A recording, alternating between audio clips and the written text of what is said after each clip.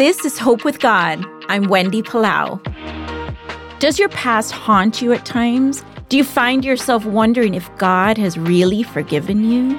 Or does he remember the things you've done to hurt others and yourself? You're not alone. I'm so happy you're listening today because I want to convince you, I want to remind you and encourage you of what is true.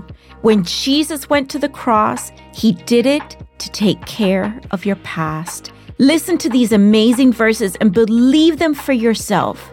If we confess our sins, he is faithful and just to forgive our sins and to cleanse us from all unrighteousness.